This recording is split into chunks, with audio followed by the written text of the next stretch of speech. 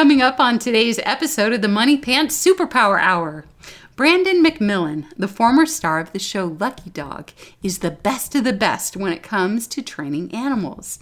Today, we're going to break down some of the principles Brandon teaches and talk about how they overlap with Money Pants. Turns out the underlying principles of training apply across the board, from reptiles to elephants to tigers to humans. We've chosen 19 concepts that Brandon McMillan uses for training dogs, and we're going to apply them to using Money Pants. It's not a mystery, and everyone can do it. Plus, we'll share the secret to training dogs to not dig in the yard. All this and more, but first, the joke of the day. A police sergeant is training 3 cadets to become detectives. He shows the first cadet a picture for 5 seconds and then asks, "This is your suspect. How would you recognize him?" And the first cadet answers, "Oh, that's easy. He only has one eye." The sergeant says, "Yeah, because the picture I showed you is his side profile." Slightly flustered by this ridiculous response, the sergeant moves on to the second cadet, shows him the same picture, and asks, "This is your suspect. How would you recognize him?" And the second cadet smiles and says, "I know. He only has one ear." The sergeant gets a little irritated and says, "What's the matter with you? Of course only one eye and one ear are showing because it's a picture of his side profile." Extremely frustrated at this point, the sergeant shows the picture to the third cadet and in a very testy voice says, "This is your suspect. How would you recognize him?" And then he quickly adds, "Think hard before giving me a stupid answer." The third guy looks at the picture intently for a moment and then says, "The suspect wears contact lenses." The sergeant is surprised and speechless because he really doesn't know himself if the suspect wears contact lenses or not.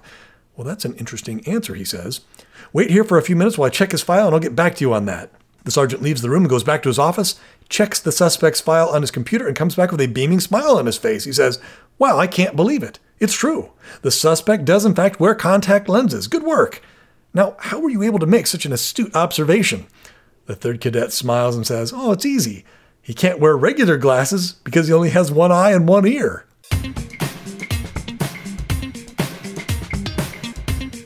Hello, everybody, and thank you for tuning in to another episode of the Money Pants Superpower Hour. We're your hosts, Hannah and Fontaine Judd, and we're the proud parents of 8 sons and 7 daughters, ranging in age from newborn to college student.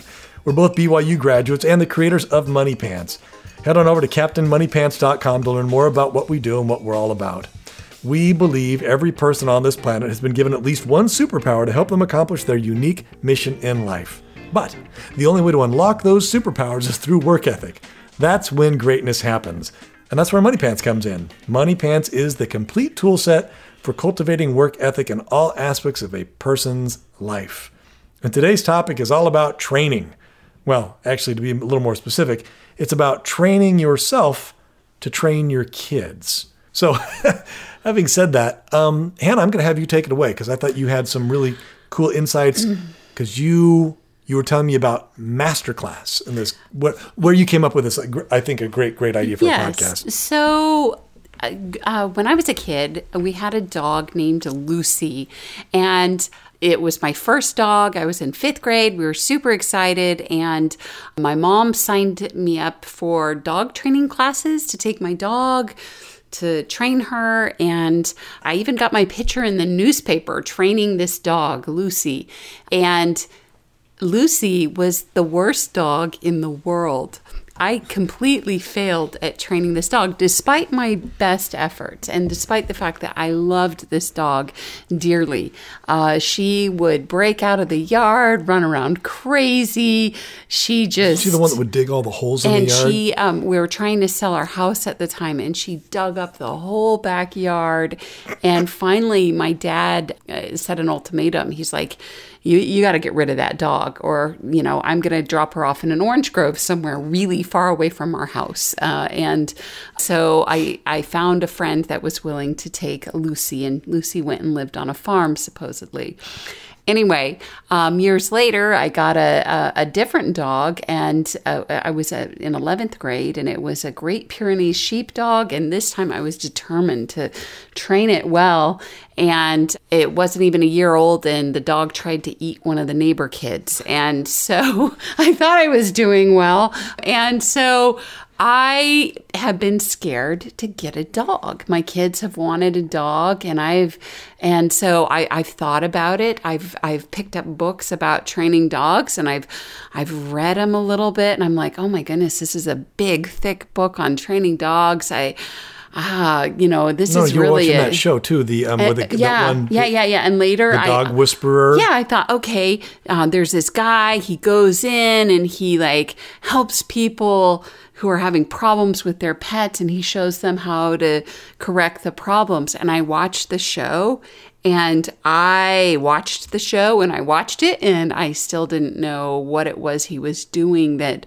changed the behavior of the dogs. And I'm like, it's this like mysterious training. It's true though. Training dogs is a mysterious art that only a few people know.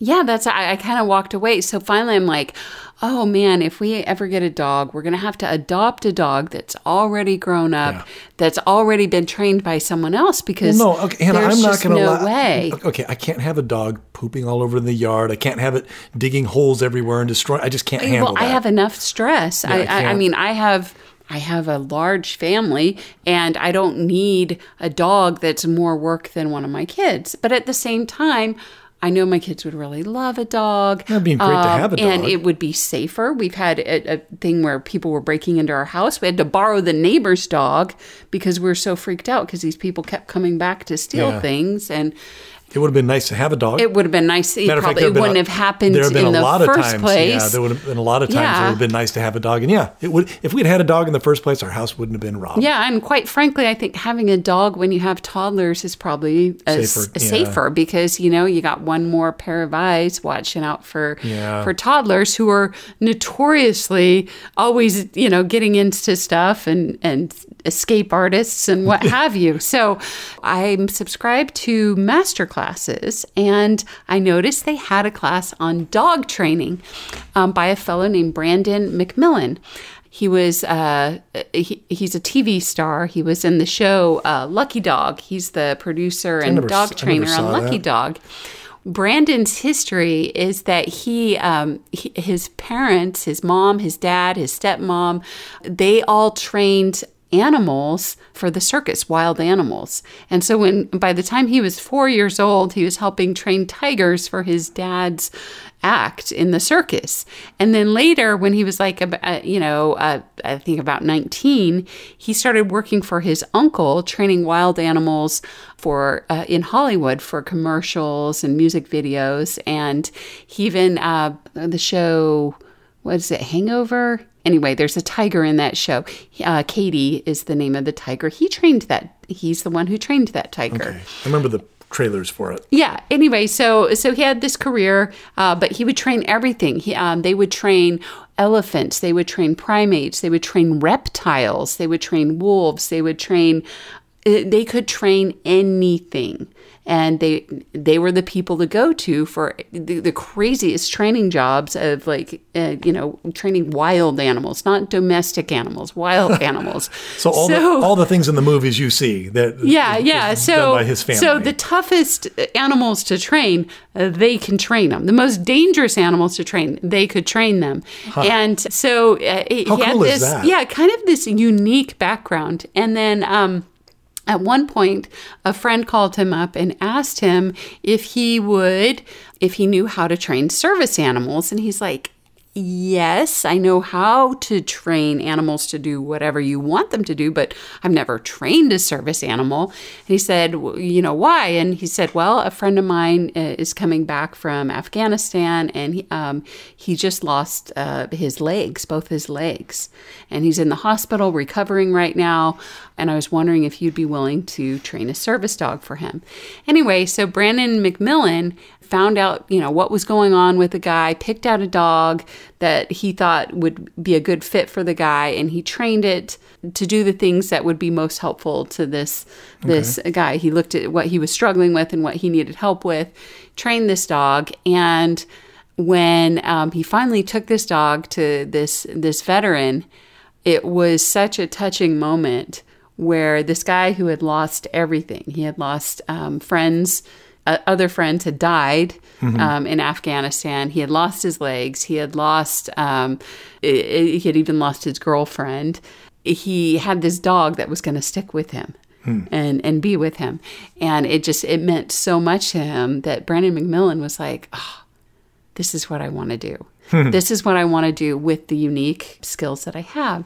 And so... No, we would call that a superpower. Yeah. He's got this unique ability. Unique ability. That to do something that would bless and enhance the lives of others. That's what we would call the classic example, a Money Pants defined superpower right there. Yeah. But on top of that, it was kind of a double thing because at that point he had become interested in rescuing dogs from being euthanized because at that time, about 2 million dogs a year were euthanized. Anyway, so he started rescuing dogs and training them to be different types of service animals and then matching them with families and that's what he did. He had a passion for that. Anyhow, but he really knows what he's doing. And so I watched his show on Masterclass, his class on Masterclass about dog training. And he is so... he explains everything in such a simple way, and it's so practical. I watched all his classes almost in one sitting, and I was like, oh my goodness, I could do this. I could get a dog and I could train it. And it made so much sense to me. But then as I was watching, what was funny to me was that a lot of the principles underlying what he was doing and how he was going about things were very similar to some of the principles we use in Money Pants for helping train your kids to develop good habits. And you're like, yeah, when kids aren't dogs, and they're not dogs, but there are correct principles. And so today, you say some of the principles. Hannah, you were telling me about it. It was most of the principles. Almost everything he said. You were telling me because I didn't watch. But you were telling me almost everything you said the principles that he espoused apply exactly to training. Yeah, the underlying principles, and that just goes to show. Truth is universal. Yeah, I mean, the only thing I think that maybe it didn't apply was if your dog is like digging a hole, you can get it to stop digging a hole by dropping some poop in there and sprinkling some dirt over it. And next time it digs the hole, it will get really like, That's gross. That's gross. I don't want to do that. And after three times. Yeah, after three times, it doesn't dig holes anymore. Well, that's not one of the principles we're going to talk about. But for the most part, the things that he talked about did apply. And so what we did is we broke it down. Thank you. I mean, we could try that with the kids. You know, you don't like the kids digging holes around the edge of the house. We could try that. I bet it would work. They don't dig in the same spot. They'd be like, I'm never digging a hole again. Yeah.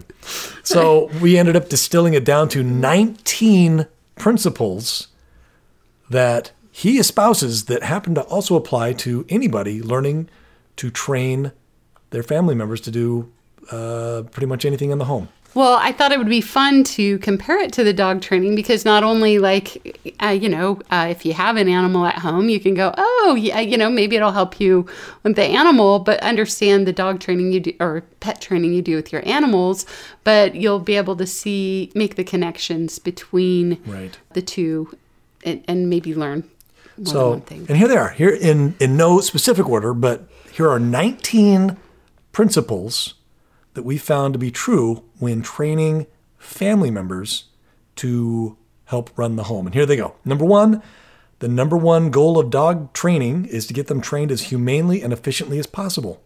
Number two, some people say that a dog is untrainable, but Brandon McMillan says there are no untrainable dogs, just untrained humans. Number three, don't teach a puppy tricks first, teach them the basics first. Number four, every dog is unique. Number five, dogs don't learn very well from somebody they don't trust. Number six, don't dominate your dog. Leadership is actually what makes a dog want to learn from you.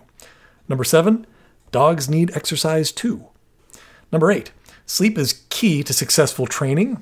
Number nine, people give up on training when the dogs test boundaries and appear to have forgotten everything. Number 10, limits and boundaries. Number 11, training, technique versus conditioning. Number 12, and this is a big one, treats. Number 13, quickly raise expectations. Number 14, training when the dogs are hungry. Number 15, limit training to 7 basic commands.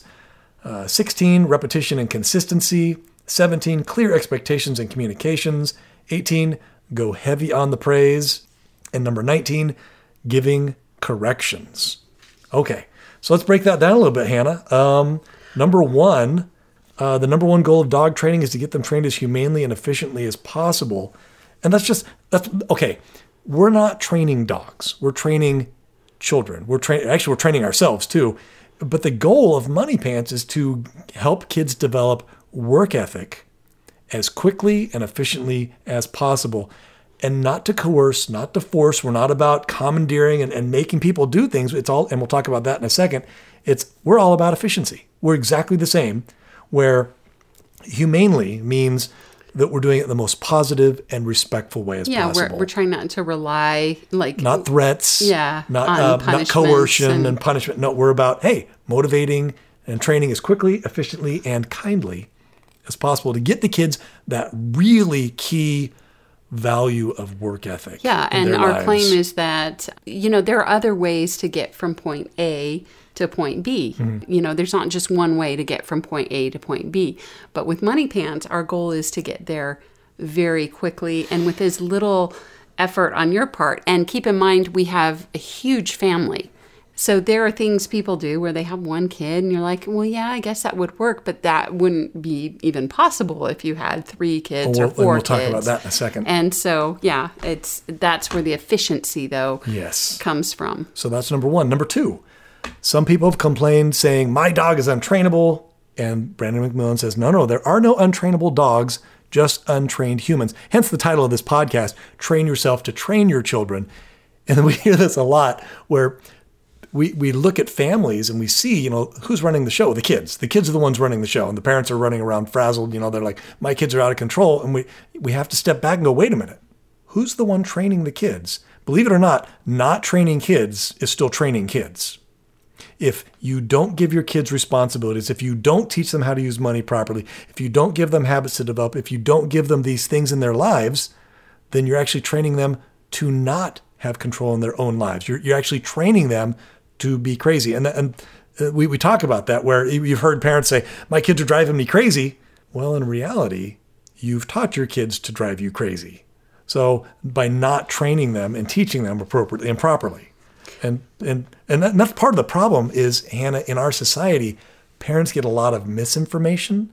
For instance, there's the new trend. Parents are told, don't ever punish your children.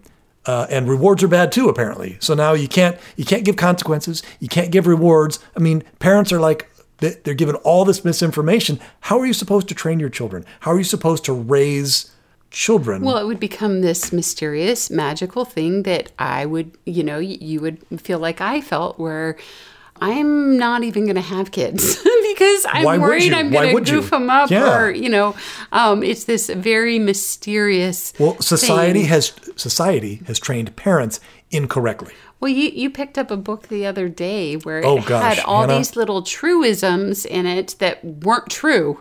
They were I don't know what the term would. They're not axioms either, because that means truth. Yeah, it was all these little bits of advice, and some of it was correct, and others of it was like absolute nonsense. What are you talking about? And how would you apply that? And how would that even work? Or no, that's blatantly wrong.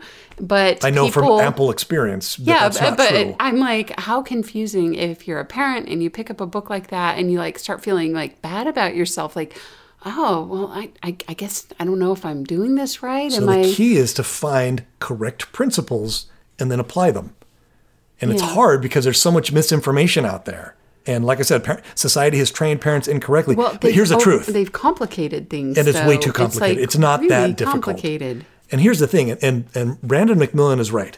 Just like there are no untrainable dogs, there are no untrainable kids. Now, that's not saying that if you press this button that your kid will do this. We're not saying kids are robots, but we're saying all kids and people, not just kids, can be taught. He even says in in his class, he's like, sometimes my dogs misbehave. You know, there's and people are like, you're a dog trainer. You know, it's dogs will sometimes choose to misbehave, just like They can humans. they can be trained and still misbehave. Yeah. But there's no such thing as a person who cannot be trained, a person who cannot be taught. Yeah, whether they choose to follow the teachings or not, that's different. But you can teach your children. Good. Number 3, don't teach a puppy tricks first. Teach them the basics first. I thought this was great. Yeah, so what he was talking about here is people a lot of times are like, hey, why aren't you teaching the dogs tricks? And he's like, well, he can teach them tricks. He made a whole career out of teaching animals tricks. And there are hundreds of things you can teach your dog to do. But he likes to focus on 7 basic things to teach your dogs. And then we'll talk about that in a second. And they're the things that are most important and kind of the foundation. And so similarly with your kids, there are so many classes and opportunities that we have in our country. In the world, Hannah, we live in a world where there is so much information and opportunity at your fingertips. Well, I learned so much. I can learn anything I want, and I can do anything I want. Especially here in America, we're a land of opportunity. There's so many opportunities and for children. In fact, once I was at a charter school and I had funding that I could spend on all these different classes and things, and there was a whole list of places you could go to take different classes and learn different things. And the list went on and on and on. And finally my head was just swimming with like, where do I even start? There's so many things. And I signed up for too many classes. I made that mistake. And it turned into a bad thing. It was too stressful. And I had to go, it has to be limited to academics. Well, no, but it goes back to the whole, the Wall Street Journal article years ago where they had, less Chinese, more chores. Yeah. Where the number one indicator of future success was not how many things your kids knew, but whether or not they had good work ethic. If they didn't have the basics, it didn't matter what other things they had. If they had violin training and Chinese lessons and all these opportunities, but they never learned to work, it didn't matter. And so that's kind of Brandon McMillan's thing. He's like, hey, let's get the basics first. Let's go with our ABCs, our 1, 2, 3s. Let's start with you can't even go somewhere with your dog if it doesn't know. You can't go in public with your dog if it doesn't know how to do this or do that. You can't even show off the tricks it knows because it's going to misbehave when it's out of the house. And so it doesn't matter. You did this great job teaching this dog this cool trick, but as soon as it's out of control. Your dog's out of control. It's jumping on people and biting kids and wait, but let me get the dog. I'll show you this cool trick. And people are running away screaming because it's like the dog just bit some kid. And you're like, okay, maybe I should have focused on the behavior of the dog. We trained it first, then worked on getting the tricks down. And that's what we're talking about, where give the kids that foundation, because once they have that foundation of work ethic, they can do whatever. Then you throw them into sports and they're going to dominate and they're going to love it. Or then throw them into the world of music and they're going to really do well because they're going to have that discipline of practicing and developing their talents. And so that's what we're talking about, where we say, that's the basics. Focus on the foundation. Yep. And first, make that your priority. So, all right. So that's another similarity. Number 4, every dog is unique. We said we'd talk about this. This one, where we said, there's no such thing as an untrainable human. Well, there's no such thing as an untrainable dog. Well, it's because, but even though a dog is trained, it doesn't mean it's going to behave. It's because every dog's different. Every dog's unique. And this is part of the problem too, is we live in a society where we have small families, where people have 1 or 2 children and they think they know everything. Well, they think that one child is how all children and are. They have a very limited view. And as soon as you have 2 children, I've talked to so many parents who have more than 1 child, and they're like, oh, they're night and day. I have Satan and I have Jesus. Those are my 2 children. I don't know what happened. What? can't tell you how many times I've had that conversation. You know, where or that one one's child an is the angel child. extrovert, or one's an extrovert, or one's an introvert, or one's like totally like a neat freak, and the other's... This one's brilliant, and this one, well... No, honey. We hope he'll become a garbage man. No, but I'm serious. Like, anytime a parent has more than one child, they immediately go, oh my gosh, they're not all the same. Yeah, because this kid loves math and engineering, and this kid, wants to paint, and and it's kind of mind blowing to realize, wait, well, they came from the same parents, they're raised in the same house, but they're completely different. And then there was your mom who had the experience. She thought she was a pro. She had like 5 or 6 kids, and she's like, okay, I know what I'm doing. And then she had the one when she was pulling her hair out. She's like, oh my gosh, what have I done? What did I do to deserve this? Like she was pulling her hair out. Everybody, she said, everybody was always like, oh, your kids are so well behaved. You're like the perfect mom and blah, blah, blah. And she's like, I thought I was all that. And then along came so-and-so, and all of a sudden I was getting phone calls and people giving me dirty looks and wondering why I had so many kids. And so even veterans realize, wow, they come pre-programmed. And that's the thing. Yeah. And that was Brandon McMillan's point was, every dog is unique. It's a blend of genetics. It's a blend of age. It's a blend of their history. Like, who knows? Yeah. They're like all their unique. breed, for example. Even their own breed. Yeah, yeah. And so you take all that blended together, their personality, their breed, their everything, and you've got a unique dog on your hands with unique abilities, unique predispositions, and it's unique experiences, and then also its age. Whether you have an infant, a toddler, a preteen, a teenager, a young adult, or an adult, they're always changing. They're at different stages, and that affects who your dog is as well. Yeah. And so it's very similar to. But it also changes how you approach training them. Yeah, people are complex. There's a lot that goes into a person that affects. You've got their health, you've got their age, you've got their history, you've got their genetics, you've got their personality they were born with, and you've got a unique individual on your hands. So, number 5, dogs won't learn well from someone they don't trust. So what he's talking about here is, he said, before you start training a dog, you have to have a relationship with them first. Because if they don't trust you, if you don't have a relationship with them, they're not going to want to learn from you. That'll tie into the next point when we talk about leadership. Okay, so keep going. Yeah. That makes sense. So, and he said, and it's really, really easy to build trust. And I'm like, okay, well, what's the secret? What's this big secret? He's like, oh, it's super easy. Take them on a walk, play with them at the park, watch a movie with them, let them sit on the couch with you and watch a movie with them. It takes a little bit of time. So spend some time with the dog. Yeah, but he says it takes a little bit of time, but it takes sincerity, authenticity.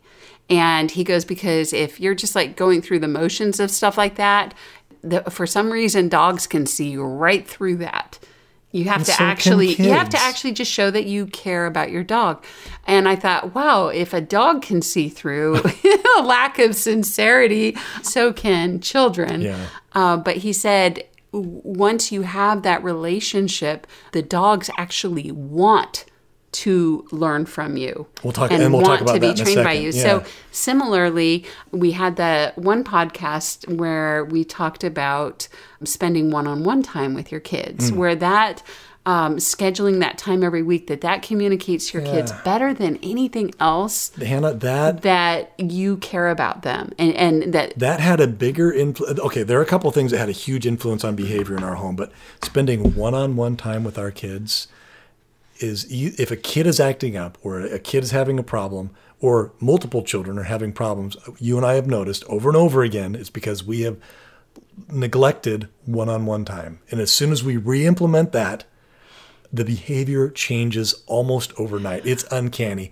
The other thing is, and we'll talk about this too in a second, is sleep and nutrition. But by and large, as long as the kids are getting plenty of sleep and plenty to eat, it's the issue of just one-on-one time. And that, like you said, that's the easiest way to develop that relationship of trust. It's just one-on-one time. when you have that relationship, then when you give your child a correction or you... Well, they know you have their best interests at heart. A lot of times, if you are spending time with them and you have a relationship with them like that, where you spend time, they know you care about them, they actually come to you for advice and come to you with their problems. Yeah. And apparently dogs are the same way. Imagine that. So there's a similarity there. Number 6, don't dominate a dog, because leadership is actually what makes a dog want to learn from you. And you touched on that a minute ago, where it used to be popular to dominate the dog, show it who's boss, make it do what you wanted it to do. I'm the alpha dog. And instead, Brandon McMillan says it's a leadership thing. You want to lead by example. And that, of course, my favorite quote is, leadership is getting someone to do what they don't want to do in order for them to achieve what they truly want to achieve. This whole idea of leadership is helping people achieve their goals, achieve who they really want to be. Yeah, so you're not like forcing the dog around. You're not like, it's not this, it's lead by example. Is what it boils down to. Yeah, where even like with kids, there's a, hey, whip it out of them. There's some attitudes you gotta beat your kids into submission, and what's the joke? Beatings will continue until morale improves. Yeah. Where some people, though, they have the mentality of, you got to beat the bad out of children. And boy, that is just, once again, a totally wrong concept that somehow has oozed its way into society. And I totally disagree with that one. Yeah. So, and along those lines, though, leadership by example, if the kids see that you never help out, I know a family where the father would never lift a finger to do anything. He never mowed the lawn, never painted the fence, never fixed a hole in the wall, never did anything. He went to work 8 hours a day, 9 to 5, come home, read his book. That was it. And here he's trying to convince the kids to work. And the kids, it's like, well, what a horrible example. And I think the kids would end up resenting him rather than following him. And that was not a good example of leadership. Okay. So don't dominate the dog. Well, in contrast, I remember on Saturdays, my dad would do yard work, and he'd get all of us out there with him, and it was Florida, and which, if you know anything about being outside in Florida in the summer, it is just... at least it seemed like torture. Yeah, you melt like within a short period of time.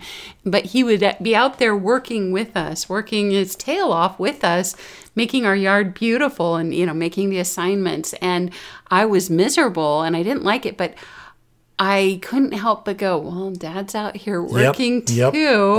Okay. But follow suit. But that's leadership. Yeah.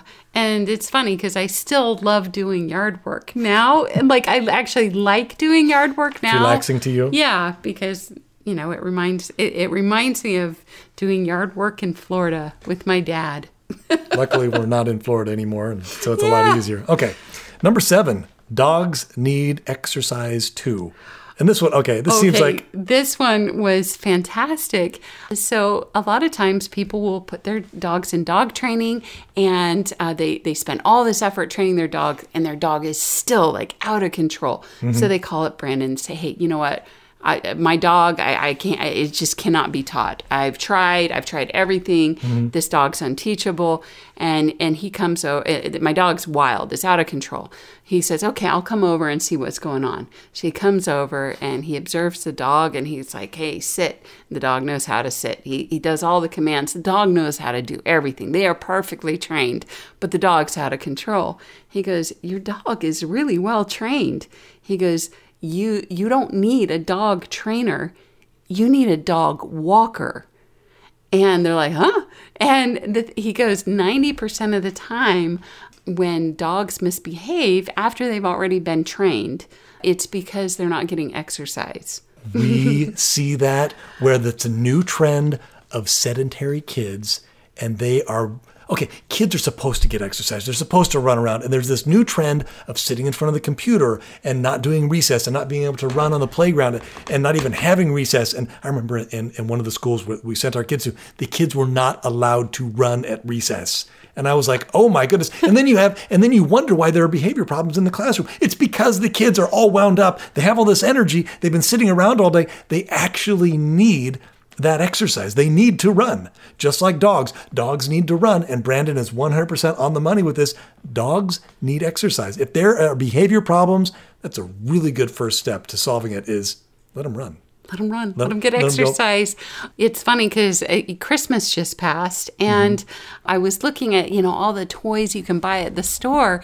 And I've said this to my husband many times. They have these cool little scooters that are motorized and all these little motorized toys for kids for instead of bikes and skateboards and stuff. They have these motorized things. And I'm like, I never want to buy one of those because that's the point of giving them a bike is they have to get their exercise. Well, it's an illusion of exercise, but they're not actually getting exercise. How many times have we seen a kid and I thought, oh, wow, look, there's a kid out riding their bike. There's a kid out riding but you never his scooter. You never see no, it pedal? No. Yeah. And then you get up close and you realize they're just sedentary on that scooter. It's motorized. It's like no different than them being in front of the TV and that's actually why one of the things that we recommend with your habits is that when you're setting up your daily habits is at least one of them should be some sort of physical exercise. That's key to having for behavior problems. And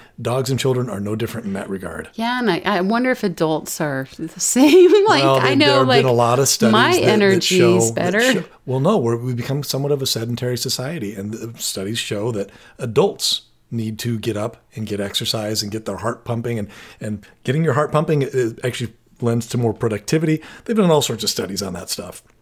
So Mr. McMillan is right on the money once again. So Money Pants, a key part of Money Pants is make sure one of your habits for every member of the family is to get some form of exercise. Physical exercise. Number 8, sleep is key. Sleep is key to successful training. Brandon McMillan says there's no sense in trying to work with a tired dog. Yeah, apparently. We even have a phrase in our society, you're dog tired, where you're not capable of doing anything. You're just too tired. Or let sleeping dogs lie, let them get their sleep. Yes, we have phrases in our society for that very reason, because we inherently understand that. But for some reason, that doesn't apply to people. Like we've been like, oh, well, people don't need sleep. And that's another new trend where it's, yes, they do. Kids need sleep. And we did that great podcast, Hannah, which we titled it, I think, very apropos, which is Put Your Darn Kids to Bed, where we recognized very early on in our parenting career that children needed a lot more sleep than we were allowing them to have. And what a difference. What a difference it made in behavior and the ability. You can't train a kid to do their job or to develop their habits if they're exhausted. If you find your kid is whining a lot, that's a sure sign. And any grandma will be able to pick up on that when they take the kids over to grandma's house and the little kid's whining and grandma goes, oh, they look tired. And grandma will put them to bed on the couch. And next thing you know, the kid's asleep, or on grandma's lap, kid's asleep. Sure enough, the kid was just tired. And then they wake up and they have all this energy, and you can train them to do their job. First time I took my oldest daughter over to meet my grandmother, who had raised 10 children, I thought she was magical because she was like, oh, your daughter looks like she's hungry. And we sat down, and my kid ate a banana, yogurt, tons and tons of food. And then my grandmother said, she looks like she's tired. And a second later, the toddler dropped over asleep. And I looked at my grandmother. I'm like, you're a magician. You're a magician. How did you know this? But that's just it. I think a lot of parents, though, they're pulling their hair out there, and they're exercising so much self-restraint and so much patience with their kids.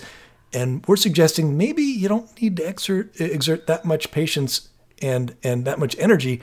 Rather, just put your kids to bed. Just put your kids to bed. And that actually happens a lot, where I see moms where they have the patience of Job. They have way more patience. They'll look at me and go, "How do you have all these children?" And I'm thinking, how do you not put your kids to bed? No, what you're doing is actually harder. Yes. They don't realize that they're making it harder for themselves. I don't think I could handle doing what they're doing, because they're dealing with exhausted kids. Exhausted kids Hannah, are just... I can't do it. Well, it's too hard. It's just too hard. Even our kids in junior high and high school, like in the summer, they're so easy to get along with when they're getting sleep. But then when school starts and they're doing homework and they're up late and waking up early and they become exhausted, they become really hard to deal with. They also make bad decisions. Yeah, they do stupid things. Mm-hmm. They act up, just like Brandon McMillan's dogs. Yeah. The behavior problems, by and large, go away when increasing the sleep. And also, they're a lot easier to train when they're well rested. Yeah, and Trixie took a psychology class in high school, and there was a section about sleep and how when they are getting proper sleep, they're not only do they remember and learn things better, like what they're learning in school, but also like athletes. I noticed it because my son, his football team, they were extending practice like past 3 hours, and the kids were having to stay up late to try to get their homework done. And so they were getting very little sleep. And they found that with athletes, performed way better if they were getting proper sleep. Yeah. And I'm like, this coach, it's backfiring. Well, no, it's a law of diminishing returns. Yeah. Where you're not actually getting ahead by skipping the sleep and doing more things. There's the whole sharpen your axe analogy where, there's the two, and I've told this before, where, you got the two lumberjacks and one guy's chopping at the axe, chop, and the other guy takes a break, goes and sharpens the axe, comes back and cuts down the tree in half the time. Even though the first guy's like, well, you were lazy, you took a break and go sharpen your axe. And I was chopping the whole time. And it's like, no.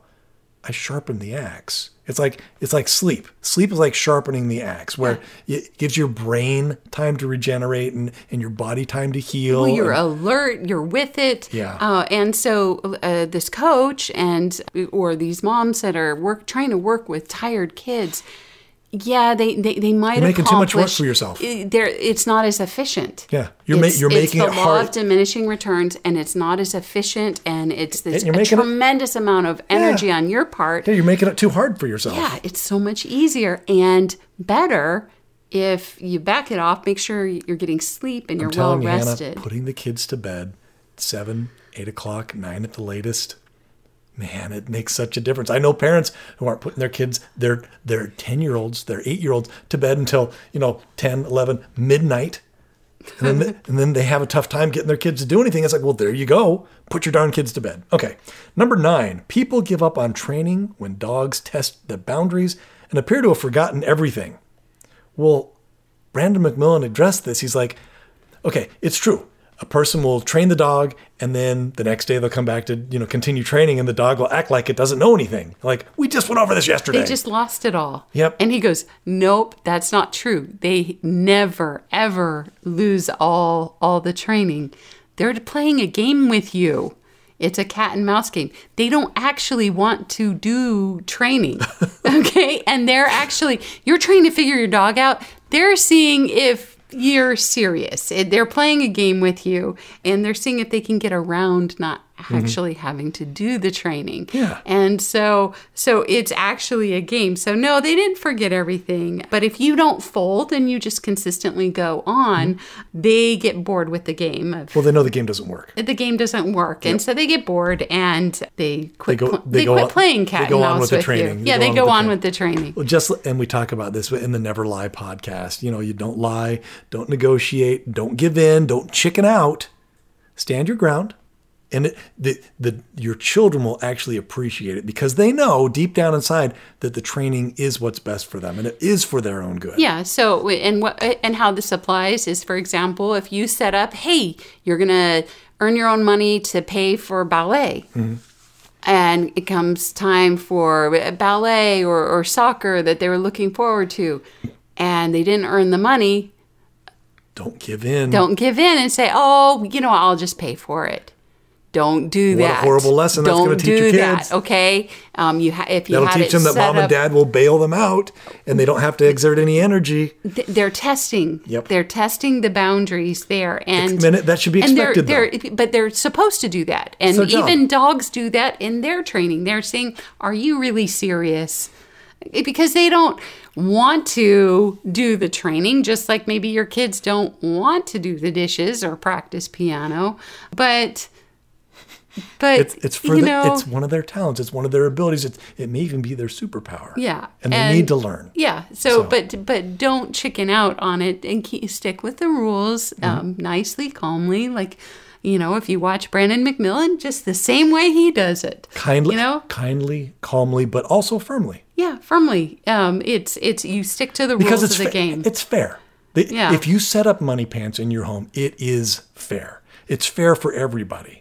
That's the neat thing, is you don't have to worry or wonder. And the kids will try that whole, it's not fair. It actually falls on deaf ears pretty quickly because you realize, whoa, the system is very fair. Yeah. Because you're not competing against anybody. It's yourself.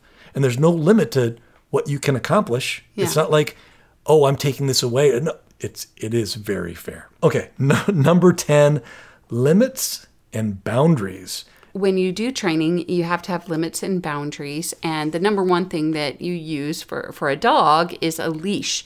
And Brandon McMillan talks about how to use the leash properly. But one of the things is he shows how the leash should hang down in a J shape. So there's slack. So there's a little bit of slack. Mm-hmm. So it's not strangling your dog. It's not choking your dog, but it's not so loose that your dog has too much freedom and where it can run around and do whatever it wants. And so there are boundaries. Is basically he sets up boundaries within the training.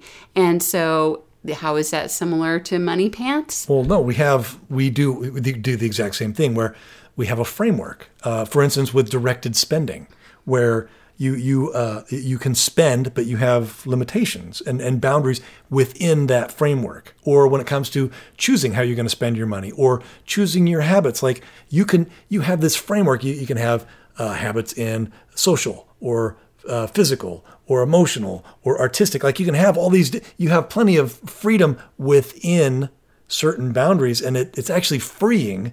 It's going to sound counterintuitive, but having those boundaries actually adds more freedom because then you learn to be creative. And also you have limits with how much you can make. Like, here's your budget for the year. It's not an unlimited budget, so get creative. And here are all the different categories you can try to spend your money on. And it's actually very fun to watch the kids come up with how they're going to spend their money. And then, let's say they only had $50 or $100 for clothing. Well, that would be a pair of pants and maybe a shirt. But the kids get creative. And they go, okay, I only have $100 here. If I go to the outlet and I go to the, what's it called? Where they have the name brand, but it's like Nordstrom Rack. Oh, yeah. Where they're like, I can get it half price over here. And they learn to do sales and they become very clever and creative. So limits and boundaries are a very positive and a good thing. Number 11, training. Technique versus conditioning. I thought this was cool, Hannah. Yeah, so Brandon explains that technique is learning the mechanics of doing something. Like, okay, this is sitting. Okay. When I go like this, you sit, that's sitting. Okay.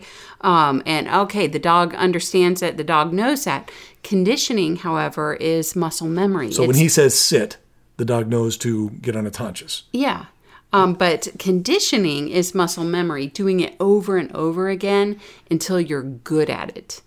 And so the dog sits every time at the right time. And so he's like, so a dog with proper technique is trained, but a dog with proper technique and conditioning is well trained. And so similarly, when you teach your kids to do certain things, like let's say in the jobs category, dishes. You teach the kids to do the dishes. Yeah. How many kids don't know how to do the dishes? A lot. Well, you know what? You take the time, you teach a kid how to do the dishes. They now know how to do the dishes. Right. They have the technique. Yeah, they have the technique. They know what to do, but doing it and actually getting in the habit of doing the work and becoming fast at it and good at it. And doing it when it's hard. And doing it when they're tired. don't. Yeah. And doing it when they have other things pressing that's when they develop That's when they develop mastery. We Right. call it mastery, and so we want to see that a kid can do something consistently for an extended period of time, because that's when it starts to become easy for the kid. And then we say they've mastered it. And the training isn't complete until they've mastered it. Yes. In a money pants, you're actually not supposed to move on to another job until you have mastered whatever job you're currently assigned. Yeah. So. And so that's the idea of conditioning. His idea of conditioning is our idea of mastery, where, yeah, you know what to do, but doing it and actually doing it over and over again is where you become very good at it. Think about and you become an expert. Like a professional player, a basketball player. Oh, he knows how to make a free throw. But when it's the game's on the line and he's at the free throw line, does he have the conditioning to make the free throw then? Yeah, he knows years ago, he knew the mechanics of a free throw, but it wasn't after he did it over and over and over again in all different scenarios. When he's just warming up, when he's tired at the end of a game, during the middle of the game, he's now conditioned to do the same routine, the free throw, consistently and under pressure and when the game's on the line. That's what we're talking about, and that's mastery. Number 12, treats. This is a pretty big topic because we talk about rewards, but Brandon McMillan has a very, I think, an interesting insight. Well, first off, I thought it was interesting that he uses rewards, and that's like one of the it's one of the main parts of training a dog humanely and efficiently is to use rewards, to use treats. Whereas a lot of people are like, rewards are bad. Rewards teach children to not do the thing that you are telling them to do. And rewards, I liked how Brandon explained treats and rewards. First off, the purpose of the treats that you give the dog are just to help them focus during the training. It's to get their attention. So you can do the training. And so the purpose of the treats is to get the attention of the dog and to get them to focus on what you're trying to teach them. And he said that dogs are just like humans in that very few dogs will work for free. His next point about the rewards for the dogs is you have to find the right treat. Apparently, not all dogs like the same treats. Go figure. Have to find a treat. Different dogs like different treats? Yeah. So you have to find a treat that your dog is actually That's really what we were excited about. That's what we were talking about earlier. Every dog is different. Yeah, but you have to find a treat that dog is excited about. And it's not going to be the same thing for different dogs. So he probably has a library or this catalog of different treats that he's tried. And if it doesn't work, he's got treat A, B, C, and D. And if these 4 don't work, then he goes on to E, F, and G until he finds one that the dog goes crazy. I'm like, oh, okay, that's the one for this dog. That's the hot button for this dog. Similarly, with Money Pants, you have to find the hot buttons for your children. And that's when every kid is different. When you're creating when you're setting up their budget, their spending plan, that's where you talk about, hey, what are you going to spend your money on? And that's where you set up the hot buttons, or when you set up privileges and things like that. It's things that your kid wants, that they're excited about. And it's not going to be the same thing from kid to kid, even though, it's your family. Like, different kids in your family different things are going to motivate them and get their attention. And so that's the purpose of the reward and the treat, is something to get their attention, to help them to focus even when things are hard. Well, I like he also says, once you have their attention and focus, you can train more efficiently. Yeah. Where again, we're all about efficiency. We're all about making the most of the limited time and energy and resources that you have. Okay. Now, if you watch this guy, you have to watch him do it, but do his training. He does the training really quickly. And that's why I watched him. I'm like, I can do that. But he uses treats, and he's like, if you do it this way, it's super easy. And he trained a dog to sit within 5 minutes. It's a short little amount of time. Well, was like, wow. Well, we've had parents come to us, Hannah, after they'd watched, because we have training videos where the kids will have watched the training video, and the parents will have the kids basically duplicate what they saw in the video. Mm-hmm. And we've had parents come to us and say, I didn't realize my kids could do what they can do. I was shocked that they can do, and very quickly, what I wasn't giving my kids enough credit. They are infinitely more capable than I was giving them credit for. Well, it's funny when there's a treat on the line or a reward on the line, you find out really quickly what your kids are capable of if it's something they're excited about. That leads to the next point that he made, that treats always come after the action or desired behavior. He doesn't give the dog the treat and then tell it to sit. He says sit, and once the dog demonstrates sitting, then he gives the treat. Yeah, he never, ever, ever gives the dog the treat until after they've performed the behavior. And so we talked about that. Yeah, not chickening out, not playing the, you know, because the dog is constantly trying to get the treat without having to do the behavior. And so he has to set up limits and boundaries to prevent them from getting the treat without the behavior. And that's part of the point of the leash, and he uses the leash for that purpose of, nope, you can't have that treat. He'll step on the leash so the dog can't jump and grab the treat out of his hand. Oh, I didn't know that. Yeah, he'll actually use the treat to prevent the dog from just snatching the treat out of his hand. So that's the point of the leash? Yes, that's one of the points of the leash, is to make it so that the dog, he uses it, like he'll actually step on the leash at points when the dog's like trying to jump up and get a treat. He steps on it so the dog can't get the treat and steal the treat without doing the action first. So likewise, when you're doing money pants, you need to set up basically limits and boundaries as well. For instance, turn off the TV. Disable the internet, take away don't let your kids have unfettered access to candy and treats. That would be the same as the leash of it doesn't mean that the treats don't exist, and it doesn't mean they can't get them. It just means he's holding the treat above them, and they're excited about it. I get it. And he's communicated with them what they need to do, and as soon as they do it, they get the treat. But if you give them the treat beforehand, that's counterproductive. And we did that whole podcast and it's confusing to them. Yeah, and we did that whole thing. When you give a reward before the desired behavior, that's called bribery. It's very simple. Bribery is giving the reward before the action takes place. That's all it is.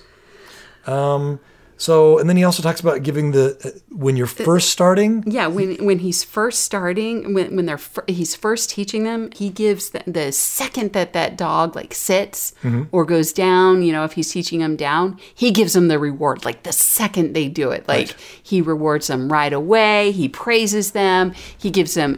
Sometimes he gives them more than one treat if he's trying to get them to stay sitting down. And that's similar to like when I'm training like toddlers or something, you know, where we showed how to train toddlers for the first time. Yeah, you give them the treat right away so they get the idea of, this is what you want. This is what you want. So it's very clear. It's a very clear communication of, you know, there's not like this gap in time or gap in... they make the connection right away. And when you're first starting out, so the rewards need to be frequent, but also basically immediate. Yeah. And then as training goes on... As your kids get older he spaces out the rewards to be less frequent. Yes. And so then he'll be like, he'll have the dog further away from him, and the dog will have to sit for longer, and in order to get the treat, he'll count and okay, now I give him the treat. Good job, good boy. So it's similar in, hey, when you're training little kids, it has to be immediate. It has to... Well, also when you're first starting out on money pants, and we talk about the honeymoon week.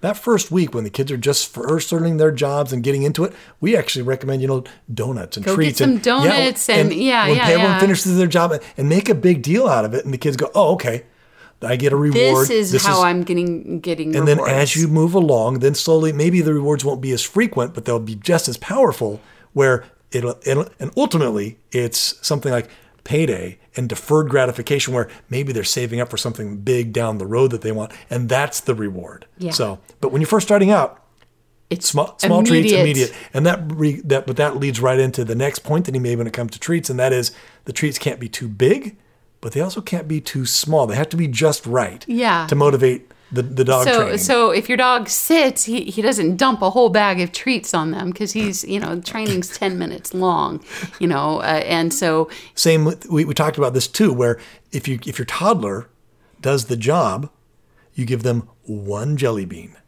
And then have them do another task, you give them one jelly bean. If they do one little task and you give them a bag of jelly beans, that's it. They're not going to do any more tasks because they're saturated. They have all the treats they want. Matter of fact, they have more treats than they can eat. And so they're not motivated anymore to keep working. They're just like, oh, well, I have my treat. So likewise, you can't give the treats, you can't give the whole bag of dog treats to the dog if it sits once. You want to space it out and leverage those treats to get the behavior and the training.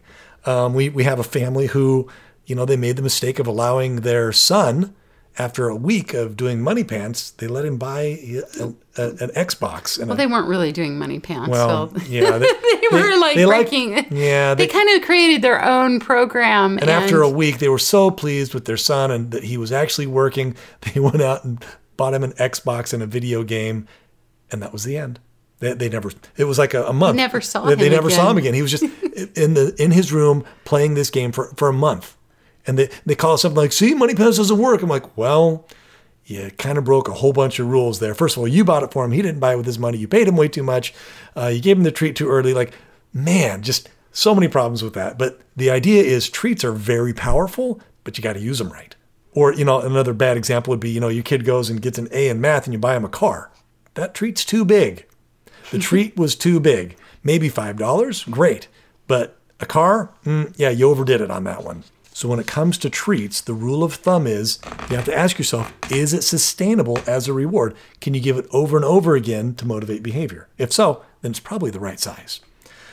All right, and that leads right into number 13, which is you quickly raise expectations. Yeah, so once they understood what they were supposed to be doing, once the dogs understood that, oh, when I say sit, this is what you mean, he would quickly raise expectations. He'd have it do it a couple more times, but that's when he would start to make it a little bit harder and test them a little bit further. And then finally he would even take the leash off and see if they would do it without the leash in order to get the reward. He'd be standing further back and so raising the expectations and well, we talk about that too with the money pants when you're doing the honeymoon. That first week of money pants and the kids are all excited about it. And you have little Sally making her bed, or maybe she's doing the dishes and her bed is not made very well. She's 6 and it's wrinkly and it's kind of lumpy here and there, but hey, she made the bed. Way to go. Excellent. Good job. The second week, maybe you expect the sheets to be smooth and the blankets to be in the right place and maybe the pillow to be here, where you raise expectations. Likewise, she does the dishes and she didn't stack them quite right and the dishwasher wasn't wiped and that sort of thing where, at first, great. And you're going to reward that, but then you're going to raise the expectations of, not only did you load the dishwasher, but I expect the sink to be clean and the strainer to be strained and to be wiped properly. So you want to raise those expectations and do it quickly. And also, like the first week, maybe you don't quite expect them to do it within the job timer. Right. The job timer's a little bit like, okay, there are going to be more corrections and stuff and like figuring out, how much time you have and that sort of thing. But by the second week, you got to do it within the job timer. Yep. In order to get your credit, in order to get your reward. Yes. So raising those expectations and doing it quickly. He did it within the same training session. But going back to that mom who was like, I did not give my kids credit for how capable they are. And that's the part of the problem is that once again, parents have been told in our society that kids need to be coddled. They don't. Kids are incredibly capable, and actually it's insulting to them when you don't give them credit. Well, within his and this is training a dog. This isn't like an intelligent human. Dogs are intelligent to a certain degree, but not nearly as intelligent as human beings. And capable.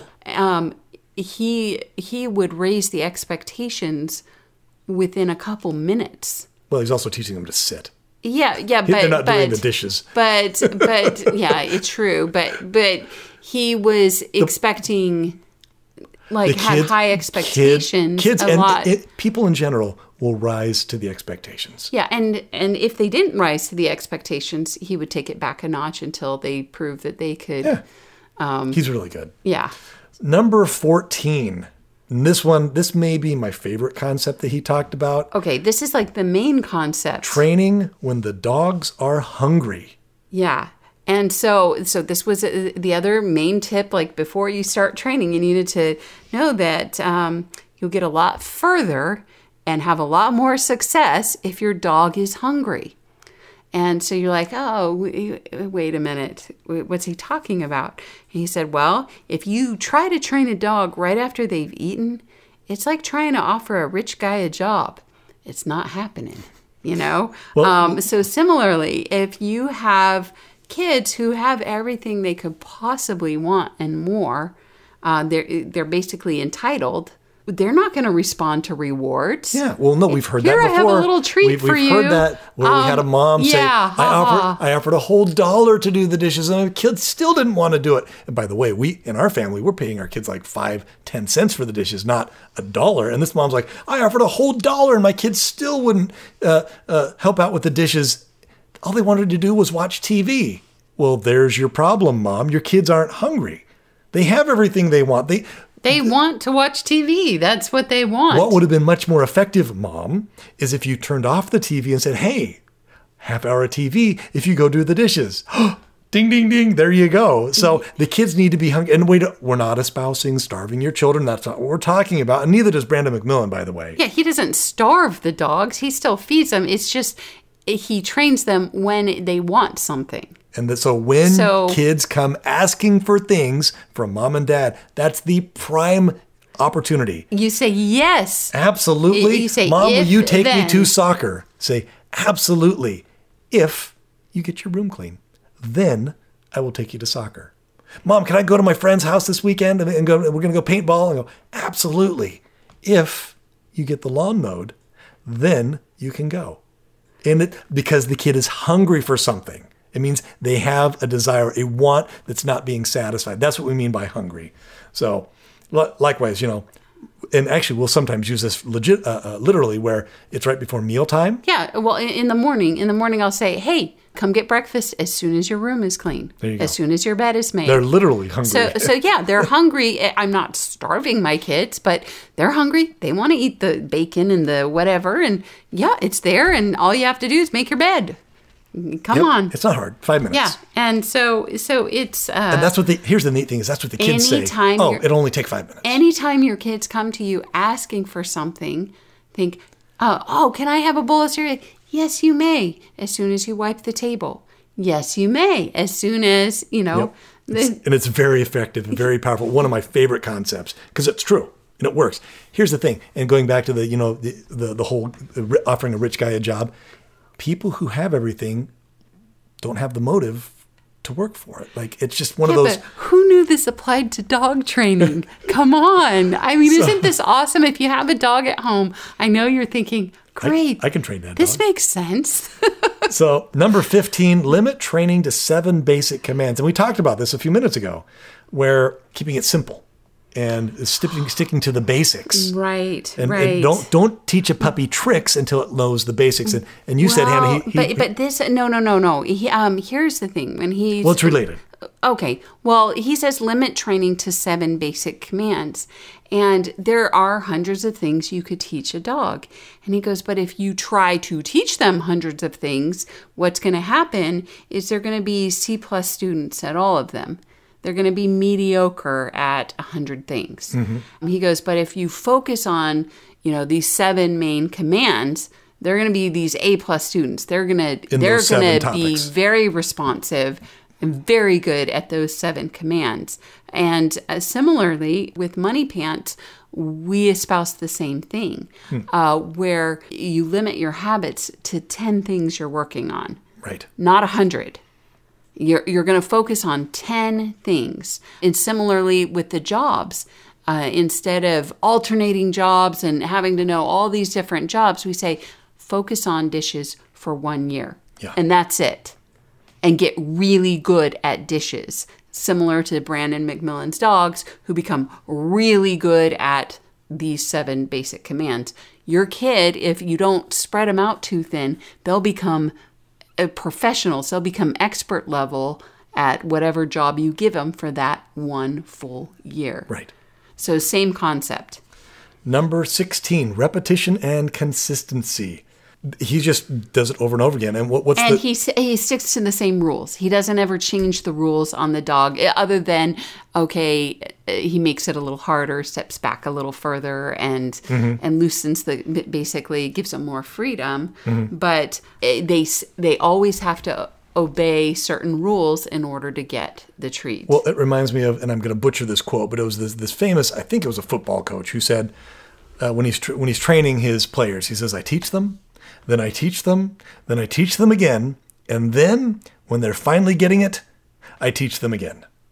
Where the idea is when you're training, just like dog training, you're going over and over and over again. Same with kids. When you're training them to do their jobs, you're going to teach them over and over and over again to make sure that they get it, and always offering corrections, and so they can improve until, like you said, Hannah, they're expert level. Yeah, and that's what inspections are about. There's intense satisfaction of doing a job right, but doing it consistently, but doing it right. And that sense of pride and accomplishment. And the checklist is your friend on that front. Okay, 3 more. Here we go. 17. Just 3 to go. Number 17. Clear expectations and communication. And where Brandon McMillan it was very clear to the dog what he wanted. What was expected in order to get the treat. Sit. The dog knew that if I want this treat, I've got to do this. If I jump around, if I do this, I'm not going to get the treat. The only way I can get the treat is if I sit. And that's honest. Yeah. It's honest communication from Brandon. It was very clear. It was very consistent. So likewise, when it comes to Money Pants, the only way you're going to get your reward is by accomplishing your jobs and habits. And we have job assignments, we have checklists, we have habit descriptions, we have bonuses. It's all very clear. There's no confusion. Yeah, it's all set up. It's all outlined. It's all organized. And so there shouldn't be any questions or any confusion. And that's an important part of the training process. Number 18, go heavy on the praise. And Brandon McMillan, he says good dog, right? Isn't that his thing? Or good boy? He says good dog, good boy, good boy. Now the dog really doesn't know what he's saying other than the positive vibes he's getting. Yeah. So we don't actually say good boy or good girl because all of our children are good. We praise their effort. Yeah, so good work. Slightly different. Yeah. Wow, this is excellent work. So we're praising the work that they did, not the person. So it's slightly different, but we're still sending out the positive vibe. Yeah, praising their effort. And I would refer anybody to the payday video for more details on how to do that verbal reward where it's like, wow, excellent work here, excellent work there. I see you worked so hard there. Get into the mindset of the person who did the job, how they feel. Well, it's funny because we did that podcast about criticism and how criticism, you focus on their effort. Well, and you focus not on the person. one. When you're making a correction, you focus on what they did, not on them. Like, oh, you stupid. Similarly, when you're offering praise. You point out what they did, not... Right. It's not focused on the person, it's focused on their behavior and their actions. Because you always love them, and you always, Is your love for them and appreciation for them dependent on how they did? No. So whether you're offering corrections or praise, it needs to be focused on... Correct what they did, action. Yep. Praise what they did. Which leads right into the last one, which is number 19, giving corrections. And I like this, Hannah. This is really cool. So at one point, he's showing how to teach puppies not to chew on things that, he doesn't want them to chew on. And so this is no different than teenagers. Yeah. So he put 3 things on the ground. He put 3 things on the ground in front of the puppy that he did not want the puppy to chew on. And then he put 3 chew toys on the ground with those mixed in with those things. And when the puppy would pick up the things and start chewing on the things that he didn't want him to chew on, he would give them a quick reprimand of no or like that. And he would take the thing away from them and then he would give them one of the chew toys, the thing that they could chew on. Right. And he called that redirecting, where he would redirect them. So instead of telling the dog what not to do. Well, no, he told the dog no, but it was a quick, short no. But the focus of it was to show them what they could do. Right. So instead of focusing on what the dog, instead of focusing on what not to do. Yeah, instead of going, bad dog, no. He was redirecting the focus on what to do. Yeah, and so similarly. Well, and Hannah, I noticed that and we've talked about this before, with toddlers especially, they get told no a lot. And I've actually instructed our kids, and we talked about this in the Criticize podcast, where I will catch our kids telling the toddlers no. And I'm like, it'd be better to tell them what they could do. So, Tank, don't get in the flour. Well, actually, Tank, go ahead and close that and shut the drawer. And so now Tank knows, that's what I should do, because they don't know. Yeah. Kids don't know what. Yeah, you could do the same thing. Tank, close the drawer. Yes. And it's very effective. And because kids, and actually sometimes even adults, they don't know what to do. If they knew the right thing to do, they would probably do it. But if you don't know the right thing and all you're ever told is no, how are you going to ever learn the right thing? Yeah, so when we taught about never criticizing, when you're offering corrections, it's a time for teaching. Basically, a correction is a teaching moment. And so when a puppy did something wrong, instead of just focusing on, no, bad dog, no, don't do that, it was, no, this is what you can chew on. This is what you can do. And similarly with your kids, when they're doing things that are incorrect or wrong, like let's say the bathroom isn't that clean. You wouldn't go in and say, oh gosh, this bathroom's disgusting. This doesn't pass off and blah, blah, blah, blah, blah. And you need to work harder. And instead you would say, okay, this does not pass. What I want you to do, you see the mirror, I want it. So put your head over here. You see how there are smudges there? You have to rub it like this until all of the smudges are gone. And then the edges of the floor, see the crumbs there? You got to sweep those into your dustpan. And in order to pass. That's a teaching moment? Yeah, in order to pass. And then look in the toilet. Okay, see there's that yellow ring there where the water is. You use your brush to watch this. You can scrub this off and get this off, and then the whole inside of the toilet should look white, and then it will pass off. See, that's teaching. And the focus is on what should be happening and what should do. So if you find yourself saying, I can't believe you did that, and why did you do that, and that's wrong, and that was stupid, and blah, blah, blah, that's criticizing. A quick no.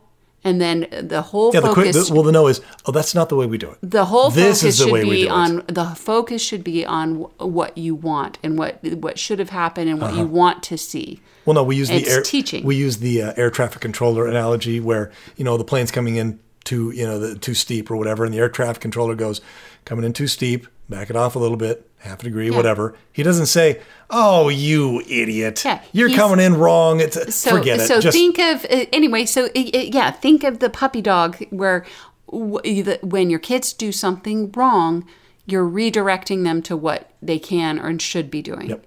You just redirect. So instead of criticizing, think redirect. And it works. And it also redirects the energy, which is interesting. Because I'll go back to our toddler who likes to get into things and make messes. Well, it's just because he has a lot of energy and he's exploring, he's learning the world. So instead I'm like, let's put those toys over there. Hey, come on, let's put the couch cushions back on. Oh, let's make the bed nice and smooth. And he likes it because he's like, that's what I need to do. And that it helps him focus his energy. Yeah. So it's really effective. So it's pretty cool, the overlap between where you're like, because maybe as you're listening to this, you're like, you're an expert dog trainer and you know all these things, but realizing, wait, there's overlap here. Because true principles apply. Training is training. Yep. And that's just it, Hannah. You can apply these to the military or to business or to training toddlers. It doesn't really matter, or to training dogs. Correct principles of training apply across the board. And that's what we kind of gleaned from this guy, Brandon McMillan, is there's some great stuff in here. And and that's just it. It's practical. There's no mumbo jumbo. You don't feel like it's a big mystery, because it's not. Yeah, well, I didn't feel like the thing I liked about Brandon is I didn't feel like he was trying to sell himself. Like, oh, you need me to come train for you. He was teaching correct principles. He was just trying to. Hey, his mission was, hey, I want to get as many dogs out of the pound as possible. So if I can help you train and know what I know.